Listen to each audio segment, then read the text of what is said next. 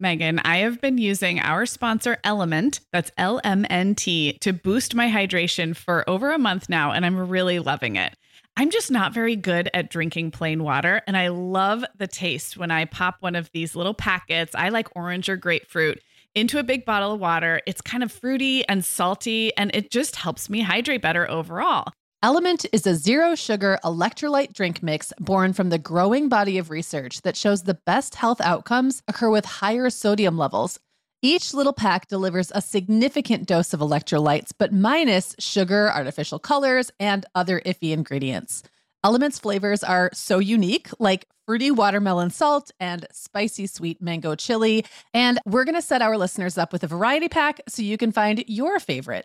Right. You can receive a free Element sample pack containing 8 flavors with any drink mix purchase when you purchase through our custom link, drinkelement.com/momhour. That's DRINKLMNT/momhour. This is available exclusively through our partnership and is available for both new and returning customers. And if you're an Element insider, you'll have first access to Element Sparkling, a bold can of sparkling electrolyte water. Again, it's drinklmnt.com/momhour.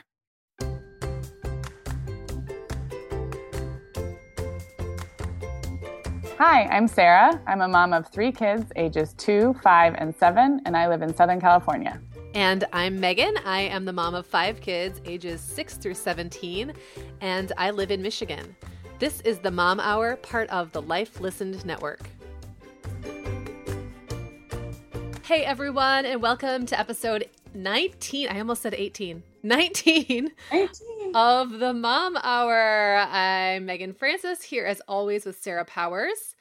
And we are just really excited to be both getting back in a routine. It's not technically fall yet, but we are both in our, fall academic year routines now, and it feels good. And back to recording. We took a little time off.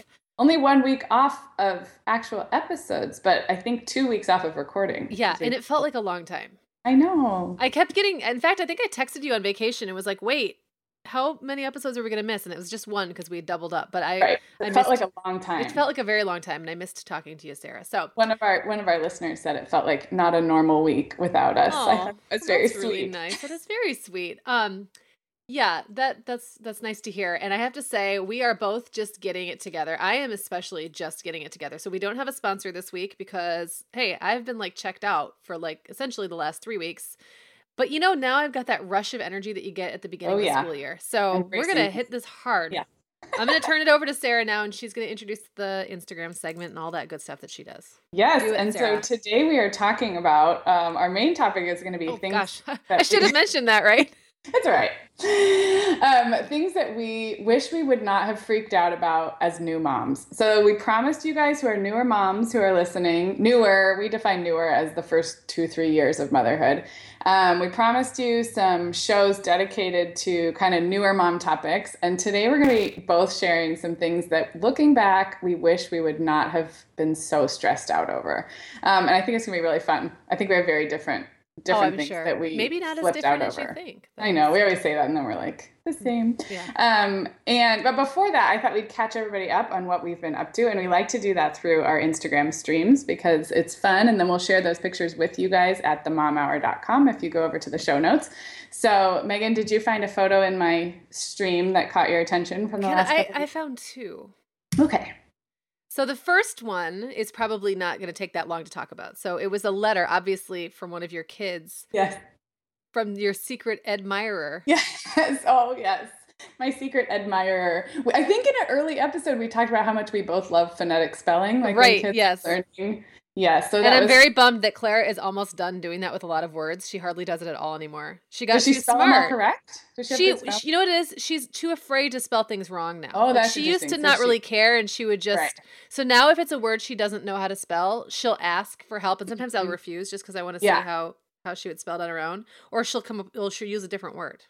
She's a lot less, she doesn't take as many risks anymore. That's interesting. I do think that's interesting. Kind of sad because she had the most adorable misspellings. But anyway, tell us about your misspelling. Yeah, so I got a little note from my secret admirer. I think it was spelled Edmirer.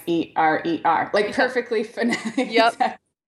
But it was handed to me in person, so it wasn't very secret. But that was a cute one from my Instagram stream. So that was my 7-year-old, my second grader. I figured, but I didn't know if maybe Reed was a little bit advanced for. He's a kind of an advanced reader, but he's not very interested in writing or spelling. Yeah. So yeah, that was it's not always the same. It's not always the kids who like to read are not always the same ones who like to write.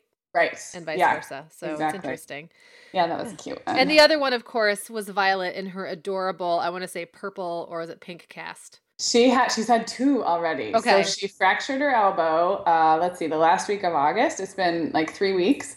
And in a bounce house, in a pile up of her older siblings. Things freak me out, man. That's like a metaphor for being the youngest.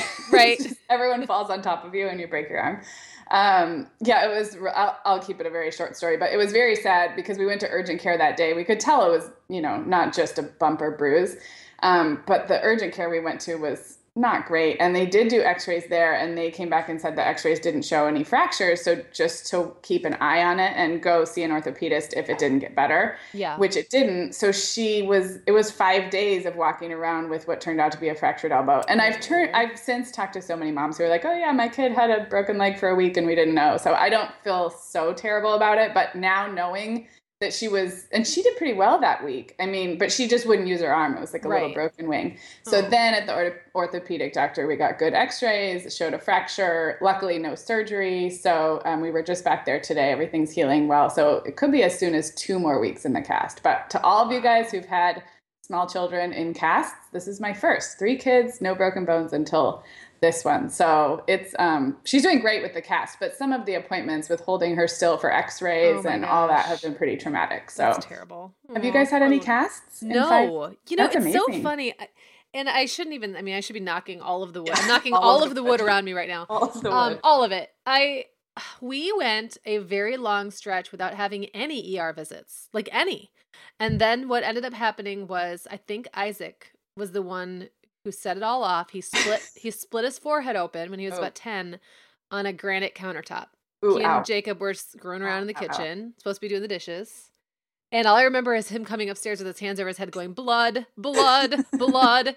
And I was pregnant and all the kids were like under the age of 11. Mm-hmm. And John was working out of town, but luckily my sister-in-law was there. So she looked at it for one, Jenna. She looked at it because that was the first thing I couldn't do.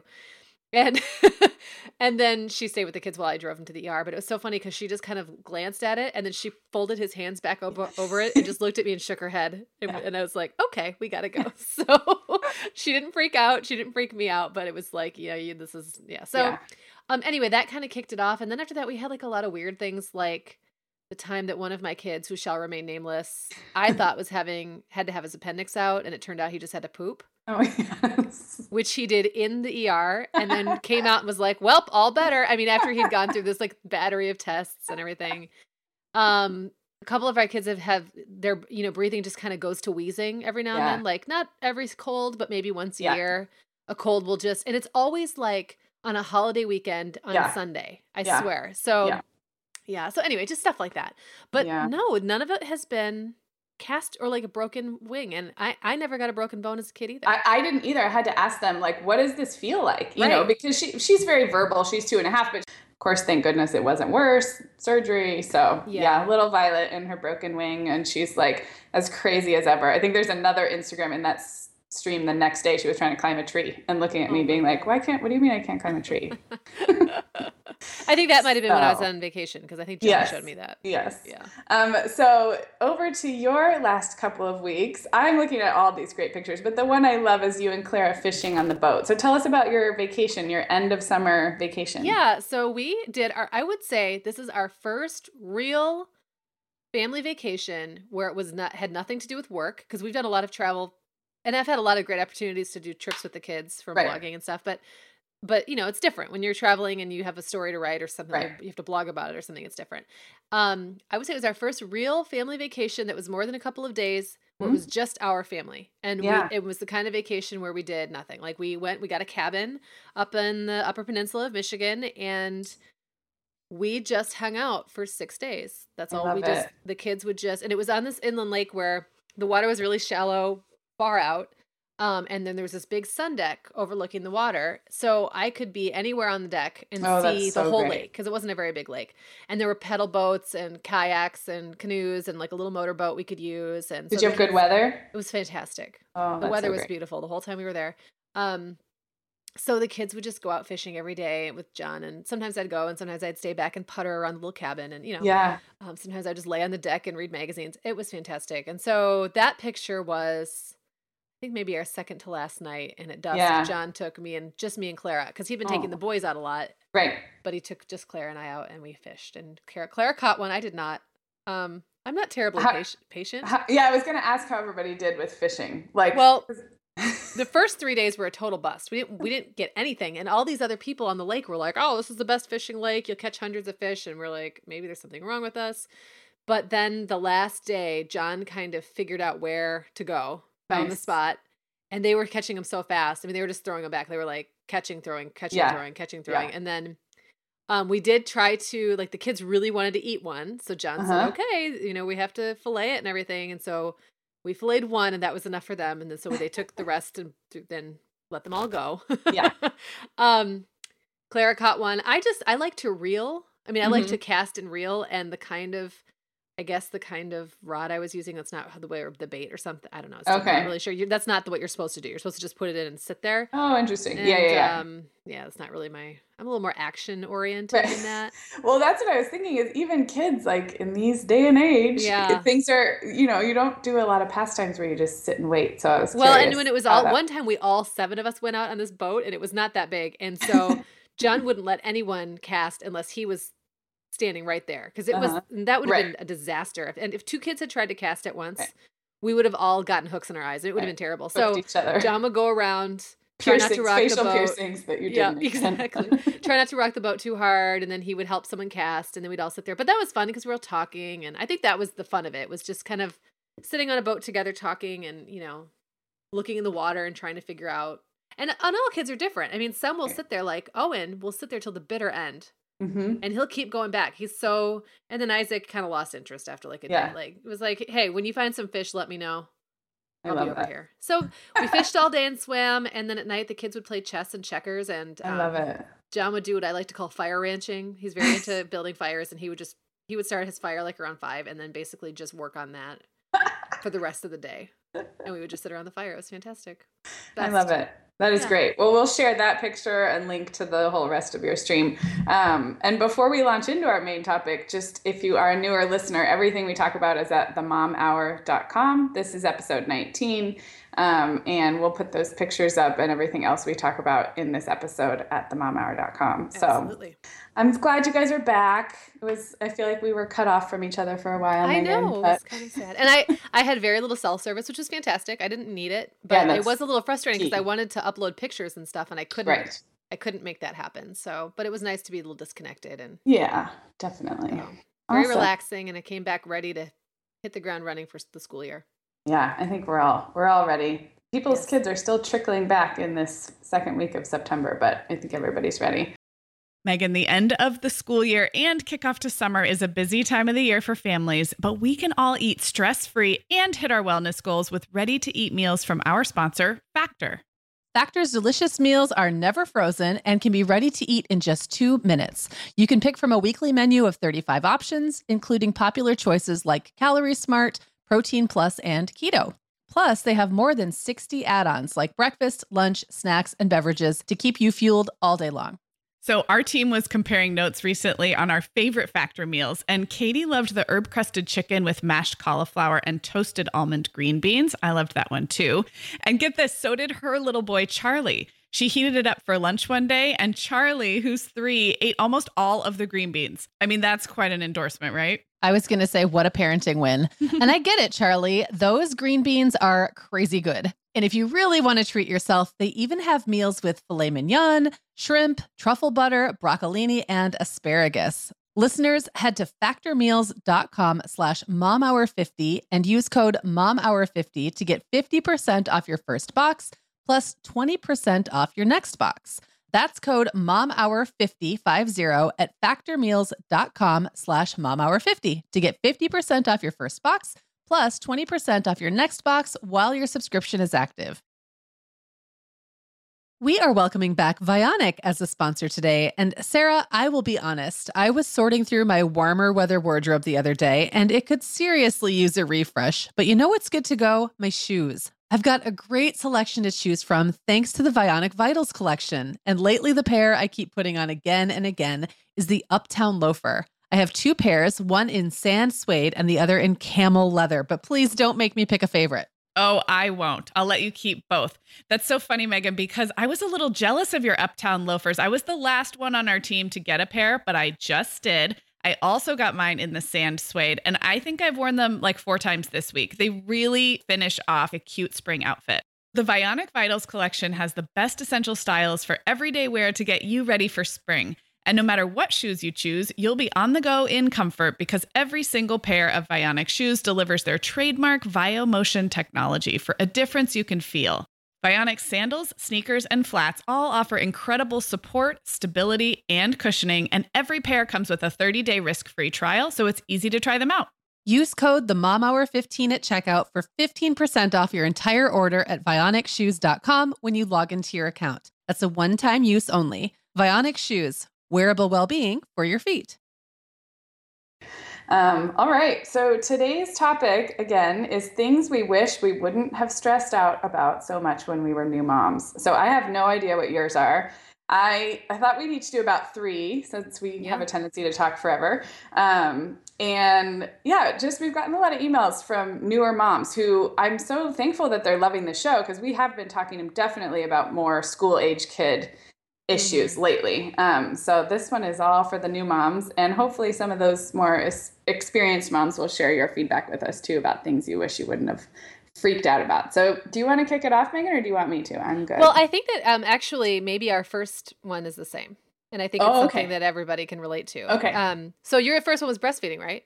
Yes, and specifically pumping. So I'll share, and then maybe yours has a different slant. So I went back to work after 3 months when I had my first baby, but I was fortunate enough to work a 50% part-time. So I worked 2 long days in an office, full 8 to 5-ish days, and then I kind of flexed the rest of the half-time over the course of the week at home. So really, I only had 2 full office days and 2 full childcare days to worry about. But the part of breastfeeding was fairly easy for me in the beginning. I mean, the usual like bumps in the road, but nothing too stressful. I liked it. I was committed to it. And started like introducing bottles, and that went fine before going back to work, everything by the book, like made sure she'd take a bottle.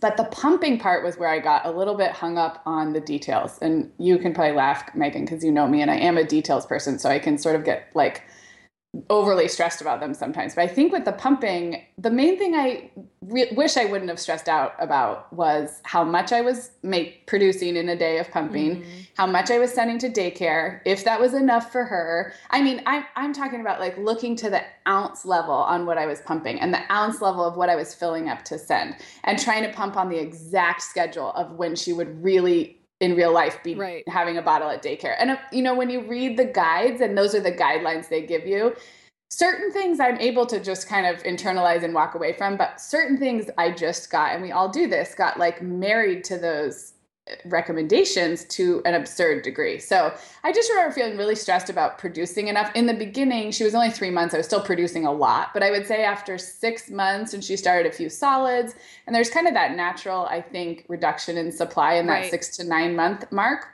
which would have probably been a sign that she was just drinking a little less, or I was getting more efficient in production. But I was like so dead set on sending 3 6-ounce bottles to daycare. So 18 ounces and like to the line, and I wasn't doing it in a day of work in 3 pumping sessions. So then I would try and make up over those other days I was home. And I guess that's a long way of saying it just, those ounces didn't matter as much as I thought. I could have either sent less. I could have supplemented with a little formula. I just could have asked daycare, like, hey, is it, is she even finishing those bottles? Yeah. I guess it wasn't daycare at that first year. The second year it was daycare. It was my mom one day, and then we had a sitter the other day. But anyway, so I'm sure everybody could relate to something that they just fixated on to a degree that you look back and you're like, oh my gosh, like how much time did I spend trying to literally eke out like another ounce? So, Well, it's funny. Okay, so you and I are very different when it comes to being that detail oriented Right. about things. But I was the same way about pumping. So Okay. with my first, Jacob did not nurse easily. He was a little sleepy at birth. Like he just didn't really latch, and I didn't really get a good chance. Like didn't get a good handle on it while still in the hospital. So by the time I got home, he wasn't really hitting it hard. Wasn't really working out so great. So Right. I started just pumping because it was easier and feeding him with Okay. the bottle, which kind of sends you down this downward spiral because it's really hard to maintain your supply. And I think a hard part with that is how much you're making, so Right. it's easier to obsess over it. When Exactly. when you have nothing to look at, you're like, well, Whatever, they're growing. exactly. Like, So, and also the other thing was, I suddenly had this baby. I had a burst of energy. Because I wasn't really a super tired new mom. I mean, I was 20 years old for one thing, for goodness sakes. I could have been partying all night at that age and would have been okay. But also I just suddenly had all this energy and this focus. And what I did was I obsessed about how many ounces I was able to pump. That's like where I put all of that energy into my project was the pump. And so it took a long time. I think I pumped almost exclusively for like 2 weeks until he got a little more mature and was able to kind of figure out nursing. And then it got much more normal after that. But for those first couple of weeks, 2-3 weeks, I had that, they have those charts in the books where they tell you how many ounces a baby of what size should be taking during what time period. But again, like you might pump 3 ounces, but then the baby takes 2.5. Well, in a little tiny baby, like that half ounce it's a lot. I could have saved that to the next and added it in, but I'd be like, I felt like I had to have a fresh 3 ounce, supply. They scare you about, the health concerns about, and not that it's obviously good to know what milk is safe to save and all that, but that's another thing that's real easy to get obsessed over. It is sanitation. Well, and I will say, I think that we're a little hyper vigilant about that a lot of times. Like I think that honestly, and I have some issues with La Leche League materials in tone sometimes. I don't think they're always terribly reassuring as far as like, I think sometimes they make people freak out more than anything else. But I will say I always appreciated how kind of like, they were like, look, breast milk is like a living thing, it can sit on the counter for up to 8 hours. Right. So don't worry about taking that half ounce that's left over and mixing it in with the next feeding if it means your baby's going to be full and you're going to be able to relax. Right. I mean, it's not as big of a deal as we're all making it. And I kind of appreciated how they were made it a little more easy to make that work. And so anyway, I mean, it was one of those things where it was so counter to my personality to do that in the first place. So it made me miserable to be like so on it like that. And so I'm really grateful with the rest of the kids. It just worked out that I never literally, I had pumps and I would use them like if I was engorged. But I never like after that. And also I think with future kids, I realized like, unless it's a tiny little baby, like if I had to go someplace and my baby was going to be gone away from me for 4 hours, even if at home I would have fed them after 3, it was probably going to be okay. I probably didn't need to worry about pumping a whole 3-ounce bottle or 4-ounce bottle for that hour. Like, their caregiver could probably figure out a way as long as they were a little bit older to make it okay. Yeah. So yes, all those things the breastfeeding thing was a big freak out for me for the first baby. For sure. Definitely. I think that's a universal one. And we also did end up switching to formula pretty early. And actually, I wish that I had been a little more relaxed on myself about supplementing. I do too. First time when I was so all or nothing about it that when I first gave the bottle, I was like, oh my gosh, wait, what? I can go to the store. And so then it's sort of like, after that, it kind of went all bottle really fast. Whereas, so I don't know. And with the other ones, they never supplemented, but that's because they were easy babies to nurse and it was never a big deal. So I think it depends a lot on your baby and what you've got going on in your life besides parenting and, and besides milk production. And that's not your full-time job. Exactly. Yeah, no, I agree. And I also think that my other babies, it would just became, when they started solid foods, that just became, for some reason, it didn't click in my mind. Solid foods is another thing that I stressed out about. I don't know if I'll get to that one, but if you have a baby who's kind of in the second half of that first year and they're eating some solids, that's another way to buy you some major time, even if they still normally nurse every 3 to 4 hours. But if they are starting to eat, then they can have some kind of age appropriate snack and go 5 or 6 hours. I don't know. Those little like tweaks in the system did never occur to me. And I think that's maybe one of the things about your first baby is you don't feel like you're allowed. You don't feel like you're allowed to tweak. You're not allowed to improvise yet. Right. Because you know no different, and you haven't yet realized that like they're fine. Yes. Kids are fine. Then with the other kids, it's all improvisation, which is kind of fun. I love it. Okay, so what's your next one? Do you have a next one? Well, I mean, I think there's like obvious ones with little kids. I think sleep for sure. But it's interesting to me like how different the sleep thing has been for all of my kids. Okay. So for Jacob, you know, and I definitely leaned more toward like the attachment parenting sort of co-sleeping end of the spectrum. Not necessarily at first from a philosophical sense at all, but just because it felt more natural to me. It felt easier. It was what my sister did. She already had 3 kids by that point. It just seemed like the right thing to do. But I was really obsessed with making sure Jacob slept in a crib. And part of that was because my mother-in-law stayed with us for like the first week. Okay. And so that was a big thing for her. And so I was like worried about it all the time, but then he'd fall asleep on my chest and I'd be thinking, oh my gosh, I have to get him in that crib somehow because he's not supposed to sleep on me, you know. That was something that gave me a lot of stress because he startled really easily. And so laying him down, and also we had one of those really low, I think we had like a porta crib. We lived in this tiny apartment, and you know, getting a baby into like a crib at ground level, when they're easily startlers is almost impossible.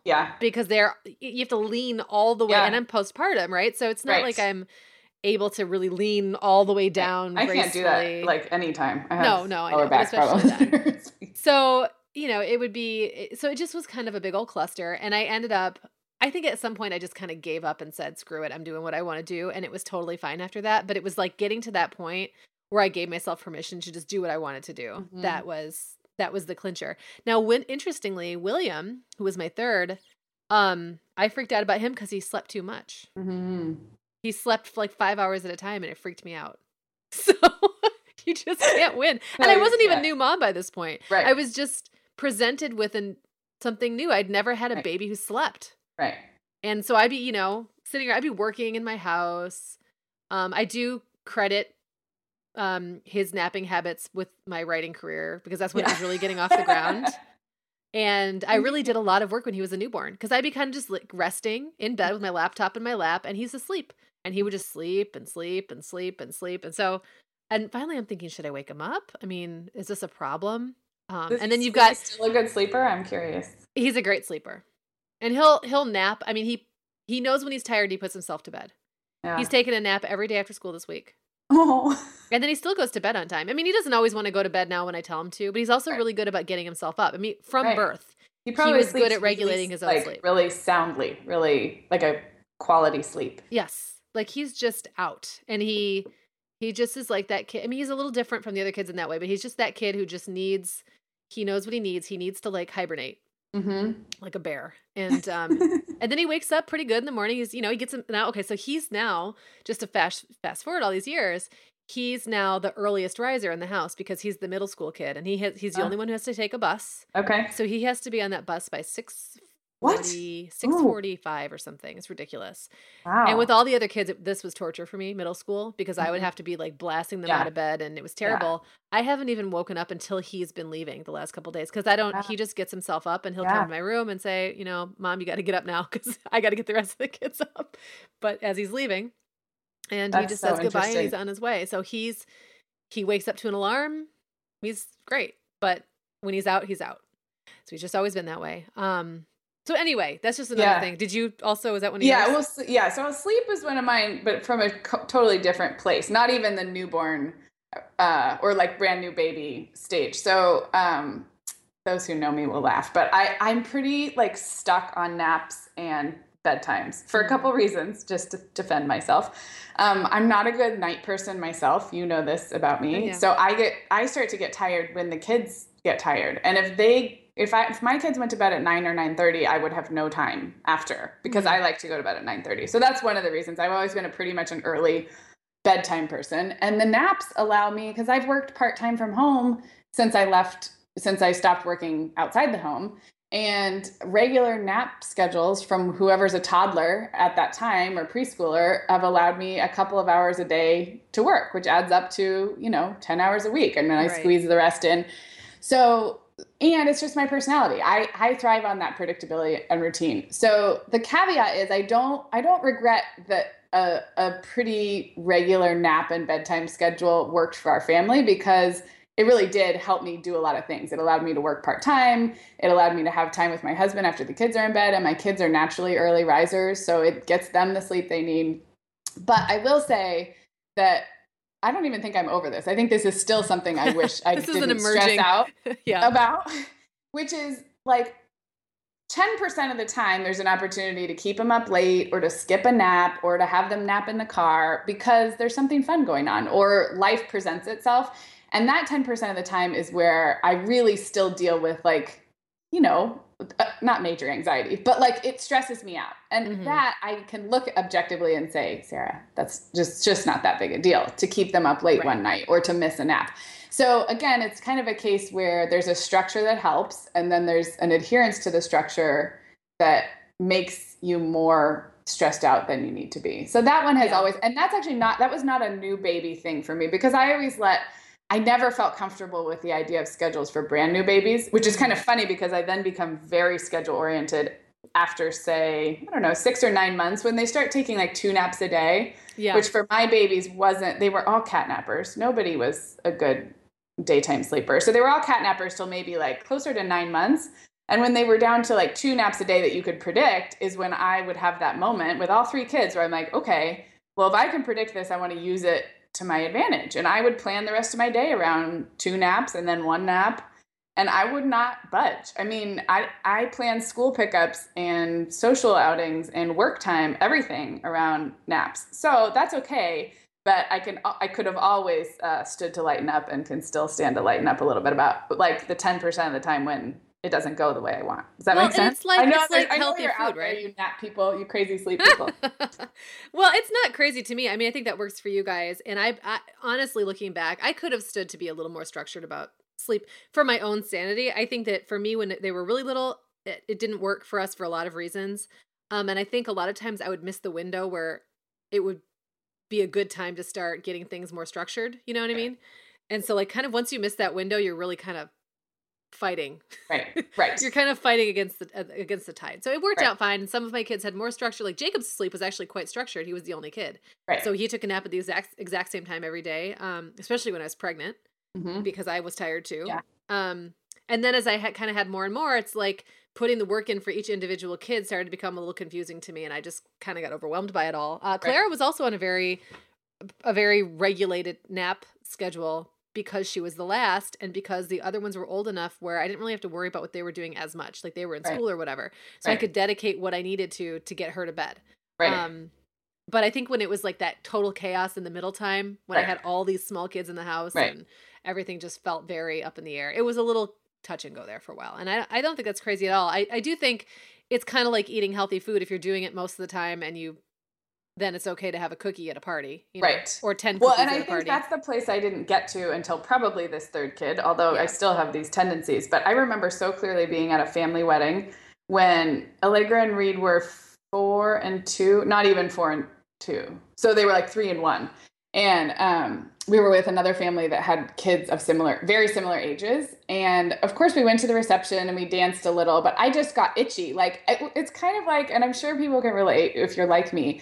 It's honestly, I thought they were going to turn into monsters or pumpkins after 8:30. It was like, I didn't even know what would happen. Like, would they fall asleep at the table? Would they like start crying? Which is so funny because yes, maybe, yes, probably. And who cares? But I never got to that point of who cares. And I remember this other family with like a preschooler and a toddler we left because I couldn't, I just couldn't bear the thought after a certain point. We stayed for as long as we could. And those kids were out till like 12:30, I found out. And they were fine. They were tired the next day, but they were like at a barbecue. So it's like, I really thought like the world would end. And I say that in an extreme way for those of you so the kids are usually better than you think they'll be. You might pay for it for a day or two, but often that's worth it. Right. You have to make that judgment. Like, is this event worth the potential, fallout tomorrow?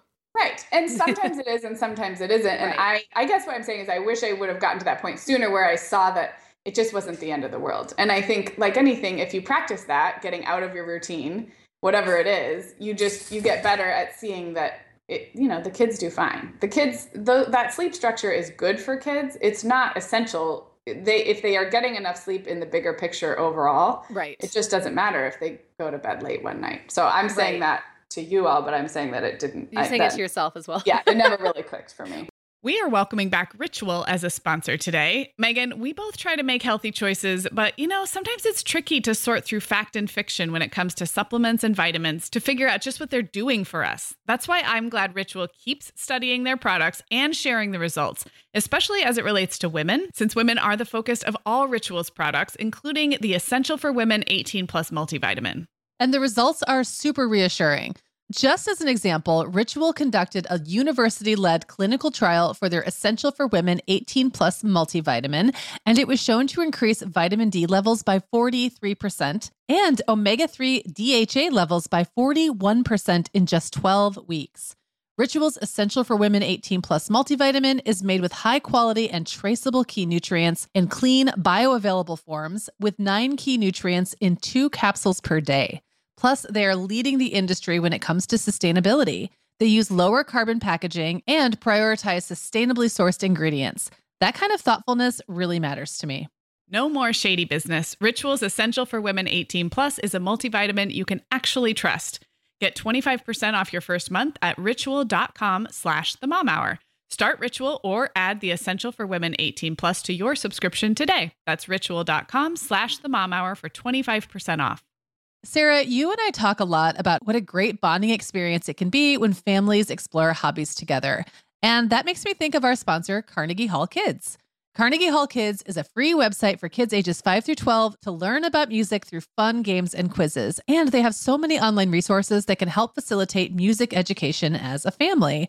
So if music and culture are a value in your family, I think this is such an easy way to explore that. Yeah, before we started working with Carnegie Hall Kids, I knew about Carnegie Hall because of all the famous artists who have performed there over the last, 100 years or so.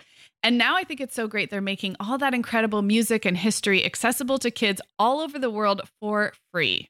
Yeah, and with summer break around the corner, moms are always looking for some guilt-free screen options to offer their bored kids. I would suggest Carnegie Hall Kids' interactive musical explorers around the world map. It teaches kids different musical traditions like Vietnamese folk, cumbia from Colombia, bluegrass and jazz from the US, and a lot more. Yeah, that map is really fun. Well, listeners, whether you're looking for music education you can do as a family or for your kids to explore independently, start the musical journey early and go to kids.carnegiehall.org to check out fun, child-friendly games and quizzes. Well, Sarah, I think that you're also you're emerging from that new mom period of your life. And I think because all of your kids are getting older at the same time, I mean, hard to believe, huh? Yes, they're all getting older, not just the baby. When you and I were at that barbecue together, I remember you saying something after that about how it was the first time you were at like a big gathering where you really felt like you didn't have to work the whole time. Right. Like the kids were just kind of doing their thing. And obviously Violet still needs some amount of supervision, but or they all do need some amount, but she still needs a fairly hands-on, but it didn't have to be you actively parenting the whole time in that way. Yeah.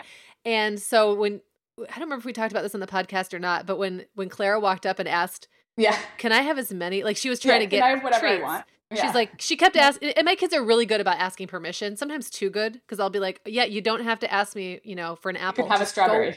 Go have a strawberry. But she comes up and she's like, can I have a cookie? And I said, yes. And then a couple, 15 minutes later, we're all hanging out, having a good time. You and me and Brian and John are talking, having fun. And she comes back up, can I have a cookie? Can I have another cookie? And I kind of put her off for a minute and then answered her. She's like, well, can I just have as many as I want? Yeah. Like she was just preemptively trying to just get the blank check. Just skip over this whole process. And I was like, you know what? Yeah, we're leaving in half an hour anyway. You can have whatever you want.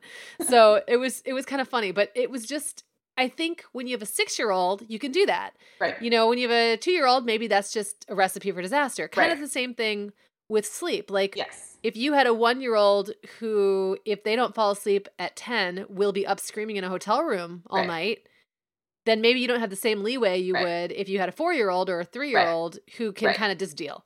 And you know what I mean? So I think that there's a lot that goes into play when you make that decision. And I certainly don't ever, even though I was at the complete opposite end of the spectrum, I don't ever think it's weird when people, we don't want to leave because their kids need to sleep. Right. I do get a little, I think there's a smug way of saying that you're a stickler about sleep, and there's a smug way that people say it. There's a smug way to deliver. Kind of implying that nobody else is and everybody else sucks, and I don't like that so much, but people can be smug about it. I don't think I'm that way. I fully own that it's my own neurosis. That I'm You've never come off as smug. I just think there's a funny way, there's a certain way that parents can be about a lot of things, and sometimes we choose to do this can come across just as, hey, well, this is what we do. And sometimes it can come across as like, we're really sticklers about sleep in our family. Right. That's really important to me. Really implying important to me. It's not important to you. Exactly. So no, and I think the last thing I'll say on this is that I was so tired for so many of those years that there wasn't a lot of fun opportunities that was worth any of the hassle for me. Does that make sense? Like, I didn't want to be up till 10. I also didn't want to deal with a cranky kid the next day because I didn't have the bandwidth to enjoy those non-kid hours or those non-hands-on. So now that, like you say, I can go to a barbecue and everybody plays and I can socialize, and this day will come for you too someday, new moms, then I can make those choices and accept the consequences because I'm less tired. Yeah. End of story. I remember actually there was kind of like a moment, I had a revelation and I am the person who wants to close the party down every time. I am the overstayer. I'm the last person gone. I mean, not every time, I'm exaggerating a little bit, but I just don't want to go to bed. If I'm having a good time, I do not want it to end. So I remember being really frustrated when, not so much Jacob, he was just the easiest baby, like all that stuff. You could just throw him in a corner and he would play and then fall asleep. It just didn't matter. But Isaac was tough. And I remember being at a family gathering and he probably really needed to go to sleep. Mm-hmm. And it was getting later and all the adults, and it was my siblings. So I was on the younger end of adults, mm-hmm. but there was all my brothers and sisters and my dad and whoever else was there wanted to play cards. And I wanted to play cards. So I sat down with him in my lap and, he's grabbing cards out of my hands it was, so I played one round and I thought, this isn't even fun. Right. Why am I doing this to myself? Like, this is not a good time. I'm going to go see if I can put him down. And so I went and laid down with him and then I fell asleep. And actually the next day I was really glad I had just gone to bed. It was, I kind of had to realize that sometimes it's just not the night for me. Right. And with a toddler, it's not fun to try to play cards if they're the kind of toddler who grabs everything out of your hands and then wiggles and wants down and wants back up. That's right. What are we losing? I'm making him lose out on his sleep. I'm losing out on my sleep for something that's not even fun. Right. That's funny. You and I are perfect complements in this scenario because I'm the one who is like, peace out. I'm going to bed. I would have just given you Isaac and you could have gone off and slept. people who are like, no, you're staying out. Right. You're a grown up. Like, okay. I've done that to you once or twice. Yeah. It's good. All right. So let's move on. Do you have another one? I have a couple more. But I have a couple more. I'm not sure if we'll get to them both. This one I'm going to say is kind of silly to think of it as something that one would obsess about. But I think that it goes along with baby equipment. And what are you going to put your baby into? Okay. And by that, I mean, what stroller system are you going to get? Or what sling are you going to get? And the thing about not so much with stroller people, although that can be very confusing because there's so many kinds. Sling people, like hardcore sling people, can be very strident. Did you run into this at all? I didn't because I was not really in those attachment parenting circles in the beginning, although I kind of read up on the philosophy. So I didn't know. Let me let you in on this. And, yes, and also keep in mind that when I first was sort of introduced to this world, it was a pretty new concept. Mm-hmm. You couldn't just get slings anywhere. You couldn't just buy them. You had to be in They had to be ordered online or like these specialty boutiques. It was a counterculture. And you could recognize other sling moms. It wasn't a fashion accessory. Like if you saw another mom at the store or at the zoo or whatever with a sling, you were like, oh, we're in the same club. Right. So with Isaac, I got a sling. It was great. I totally was sold on how easy it made getting things done, blah, blah, blah. Mm-hmm. He was a huge baby. And within a couple of weeks, my back started hurting. Mm-hmm. And so then, and at this time we didn't have a lot of money. And so I went online and was trying to find out like what my options were. And people were recommending all these different slings. But the thing that I thought was the thing that freaked me out about it the most was how critical people were about how I was slinging him. And so it was my fault. I wasn't doing it right. And I actually remember getting into like a little bit of an internet scuffle later. I think this was when William was a baby, about if you complain about your back hurting when you're using a sling, basically it's because you're not doing it right. And I was like, here's the thing. I'm on my third big baby. And I'm telling you, at some point, it doesn't feel good anymore to sling. I'll do it for a while. I'll do it if it makes sense. Like if we're out someplace and like it just makes it easier for me, or it's like a quick trip. I was never one of those moms who wanted to lug around the car seat. I would end up with bruises on my legs, and I think that's bad for your back. And it's, I get why people do it every now and then, but for me, it was like, why am I going to take this thing out of my car? Like, why don't I just take the baby out of the car? So I get that it makes a lot of sense to have a carrier. And also people who are like, there's like factions. So I have an Ergo, which I loved. Right. But there are people who don't believe you should put your baby in anything that spreads their legs out. Right. Yes. That's a big thing too. I kind of started to tune into this like years later, like with the third kid. Yeah. Yeah. So there's all these factions who believe different things are right. And I spent a lot of money and I got really like obsessed with it for a while, only to realize that I have monster babies and I have tight shoulders. And that combination does not always work for a day of slinging your baby. By the time my babies, by the time they were a few months old, were like 15 pounds. Yeah. So put that with I have, I always carry tension in my shoulders. Like if I go get a massage, that's the place where like, holy crap, like what is this knot? It would start to ache. And then I would start to do that hunched over thing. And it didn't matter how many times I adjusted them. I tried different slings. I know people are at home going, but did you try? No. Yes, I tried that one. Yeah. Whatever one you're about to say, did you try? I tried that one. I tried different wrap styles, blah, blah, blah. It just didn't really feel good anymore. The funny thing is with Clara, I just never, like I had a sling, but I think it was packed away. I never found it. And I just never used it. And I think she was the most carried baby of any of them. Because when I stopped worrying about like having to have this accoutrement to carry her in, I just carried her. And then I also had older kids that they carried her as well. We never even bothered to and nobody else that you were probably carrying. And nobody else I was carrying. I didn't have a toddler. At the time, and so the only stroller I ever bought with her was an umbrella stroller, which half the time would hold the stuff, and someone will be carrying her. So it's just funny to me, like how much I freaked out about it. Now, don't get me wrong, I think slings are fantastic. I think baby carriers are great. Like I love having little babies close to me. I feel like it's a very nurturing, warm thing. I love it. I think a lot of times there's no reason to have to deal with these huge stroller systems that cost, hundreds of dollars and are bulky and blah, blah, blah. Love slings, especially for newborns. But it's something that I spent a lot of time freaking out about. Yeah.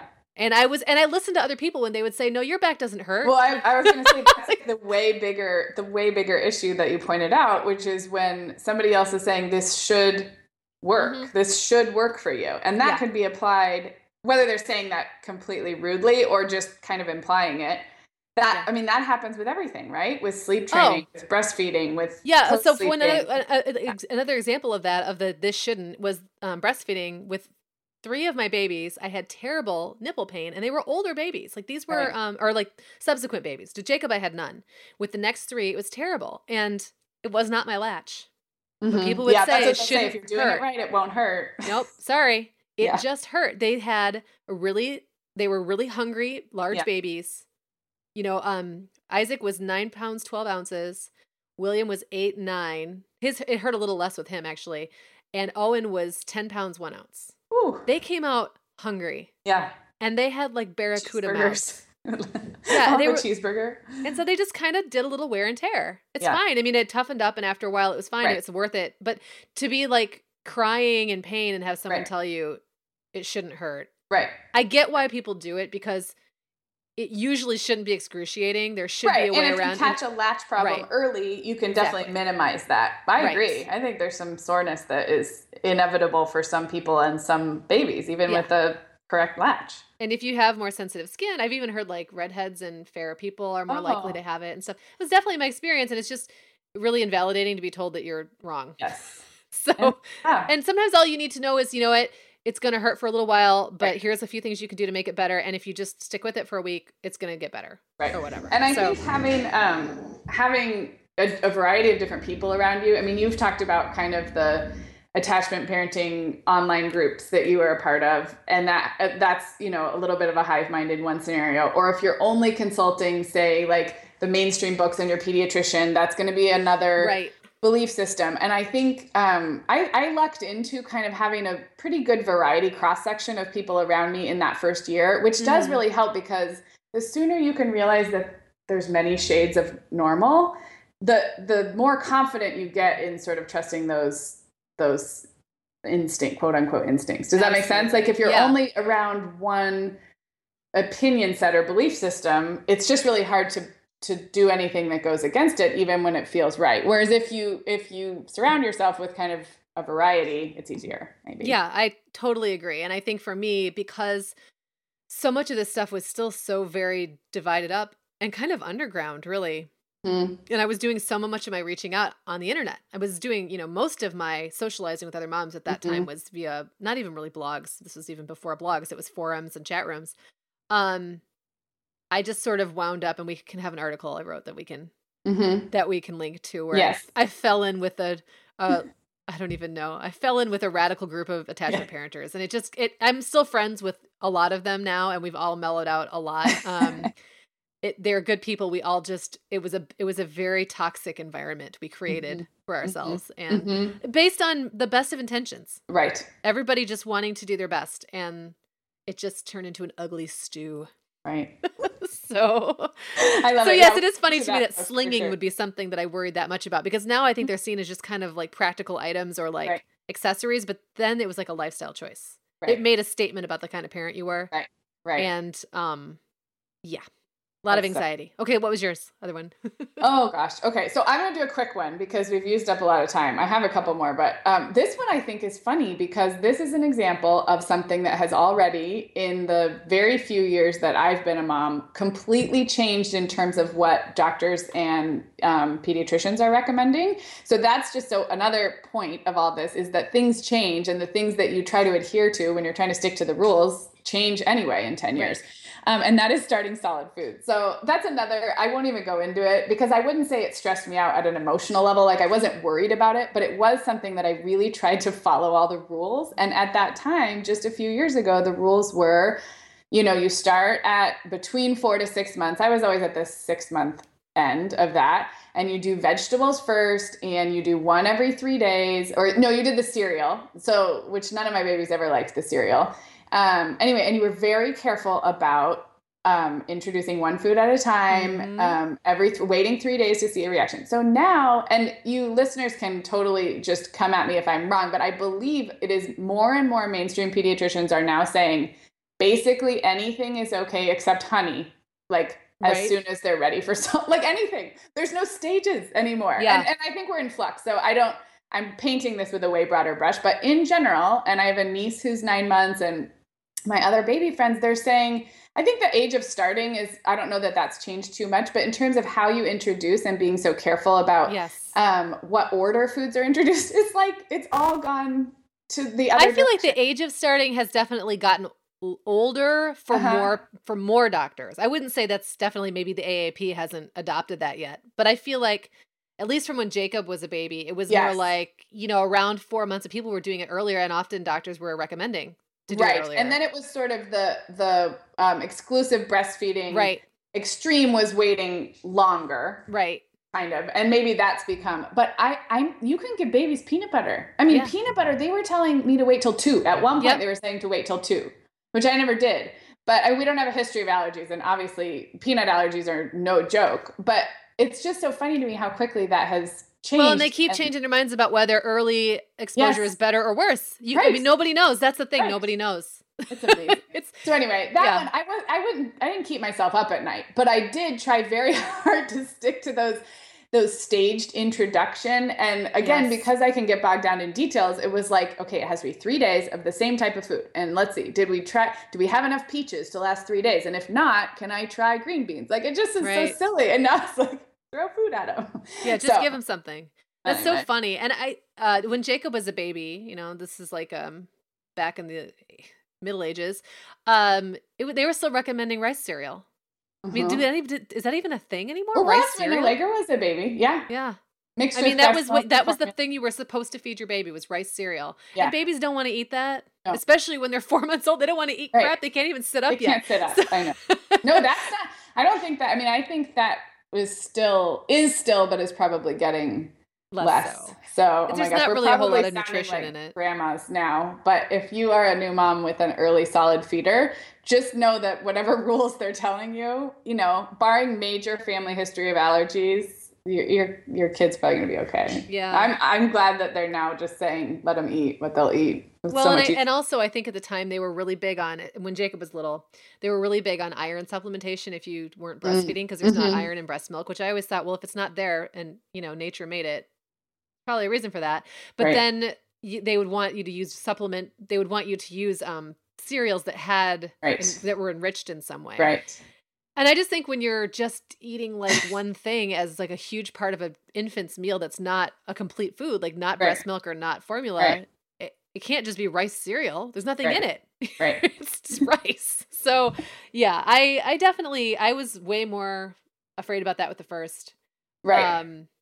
With William, he was like 5 months old. I was planning on holding off on solids till he was 6. And I was holding him in my lap eating like Thanksgiving dinner. And I looked down and he was eating it. Like mashing like potatoes and turkey in his face. And I thought, well, I guess we're starting solid foods. We're starting solids right now. So he had some interesting diapers, but that's awesome. Yeah, that's one I think I got way better at with each progressive kid. Other things like the sleep one, I don't feel like I ever really relaxed, but that one definitely, it's like a first kid. You spend the first few weeks and months getting down the bottle or the breast. Right. And then all of a sudden then there's this whole new system. It was very stressful. Well, and it's a big thing. I mean, when you have a baby and all they do is sleep, eat, and poop. Yeah. I mean, each of those things is pretty important. Right. And so being able to feed your kid is a big deal. I think we just kind of realized that they can thrive and eat a lot of different things, and I think that the changing recommendations is probably one of the most eye-opening things. Like everything is always in flux. And I had always heard that this was the first one to have such a big swing. I mean, it would be almost the equivalent of sleeping on your back, sleeping on your stomach. Like this seems like such a big flip in the amount of time that I have been a parent. So if someone came to me and asked about introducing solid foods to your baby, what I did would have been completely opposite, basically, in the span of 8 years, 7 years. Yeah. So. Well, it's kind of it's frustrating, but it's a little reassuring too, right? I do think ultimately it's a great thing to know that whatever you're clinging to may or may not stick. So if it doesn't feel right, that's as good a reason. Just do what you want and wait a little bit. Yeah. So I have a couple of resources I wanted to bring up since you and I are we're dating ourselves a little bit with some of these. It's been a few years. I don't even want to tell you the last parenting book I read that has anything, because it'll make me seem like I'm ancient. So don't ask us for advice, obviously. No, but Rookie Moms are a couple of our blogger friends at rookiemoms.com, correct? It is a .com. And Heather and Whitney have a great resource site. I always recommend that to new moms, and on everything, really practical stuff, and also just things to make you feel better in those new mom years. And another really fun thing to read is over at Cup of Joe, Joanna Goddard's blog, and she does a series on motherhood around the world, and it's fascinating because one of the things that I think helps in all of these things we're talking about when you're wondering about doing it right is reading about how people do it all over the world. And I'm not saying you throw out your books and start parenting like a Danish mother or whatever, but I personally think it's fascinating to read the differences culturally in having babies. And this series is really well done. So they're always, let's see, are they interviews or essay? I think they're kind of interview style where they answer similar questions. And so she's had posts with mothers all around the world. A lot of them are expats, so they maybe have had a Western upbringing, but are now raising babies and children in another country, everywhere, all around the world. And it's such a great way to get perspective on, what's the same and what's different, and what some of these things, mean in the grander scheme. And it's really interesting reading. So I'll link to both those things. Does anything come to mind for Sarah, you? have you seen the movie Babies? Yes. I watched that with the kids. It was like one of the most fun family movie nights we ever had. And I actually saw that in the theater, and it was in that phase of time where I think it was the only thing. I went with my mom, and I think I was pregnant with my second, or maybe that sounds about right. I don't know when. But it was one of the only times I went to the theater in like a 5-year span was to see a documentary about babies, because I was living. We all laughed. I mean, it was so funny and charming. But also it's just like that. I mean, you see these 4 different babies being raised in 4 different cultures. And I want to say the one that was it Thailand? Where was the ones, you remember the ones where the mom and dad jump on the motorcycle with the newborn and the toddler? Yes. And they all just ride away on this motorcycle after the baby's been like playing with goats all morning. Yeah. Yeah, and then when almost got stepped no, they're Mongolian, I think. I don't remember. Anyway, I think Mongolia sounds right. Yeah. Remember you almost got stepped on by the cow or the horse or something? You kept being like, yeah. Move, baby. And there was these two little babies, like toddler-sized babies, that I want to say, I think they were in some African country, and they were like messing with each other. So like one of them had a toy, but the toy was like a gourd or something. And the other one wanted it and was like, kept stealing it when the other one's back was turned. And it was just so cute. And it was like, it just gave you this context that like we all parent differently, but babies are all the same. Yes. They all do exactly the same. Like these two little brothers were just messing with each other. And then the smaller one starts crying because he can't get the gourd away from his brother. And I mean, it was fascinating. And I think that is like family. I might watch it again, actually. Yeah, I'd love to see it again. Yeah, with the kid, like we watched it with all of our kids and we all really enjoyed it. So yeah, that's a great one. We'll link to that. We'll link to that too. Oh my gosh, this has been so fun. I feel like we should wrap up. I want to say though, I feel like there's a potential part 2 in here, especially if we hear from our listeners. So more experienced mom listeners, I would love to hear from you at the momhour.com. You can leave a comment on this post or email us. And we really covered like newborns. I did at least. Yes. So we could definitely cover like a more toddlery. Yeah, because I feel like if those of you out there who are like us and you're past the intense early years, share some more things that you stressed out over and maybe didn't need to, we really could do a part 2. We could read some of your responses. And then new moms, please do email us and let us know what you're thinking about and what you're facing and if this helped or if we just made you worry about more things. Oh my gosh, I hope we didn't do that. I hope not, because I think that I think the message here is we did it like a lot of different ways and it all turned out pretty good. So so you can always email us hello@themomhour.com and leave a comment on the post for these show notes, which are at themomhour.com, episode 19. Anything else you have to wrap up? I think that's it. We'll be back next week because we are back to our weekly schedule now. So yes, and we'll be back with episode 20. That sounds official. Yes, it sure does. We'll do something special. All right. Thanks, everybody. Yep. Have a good one.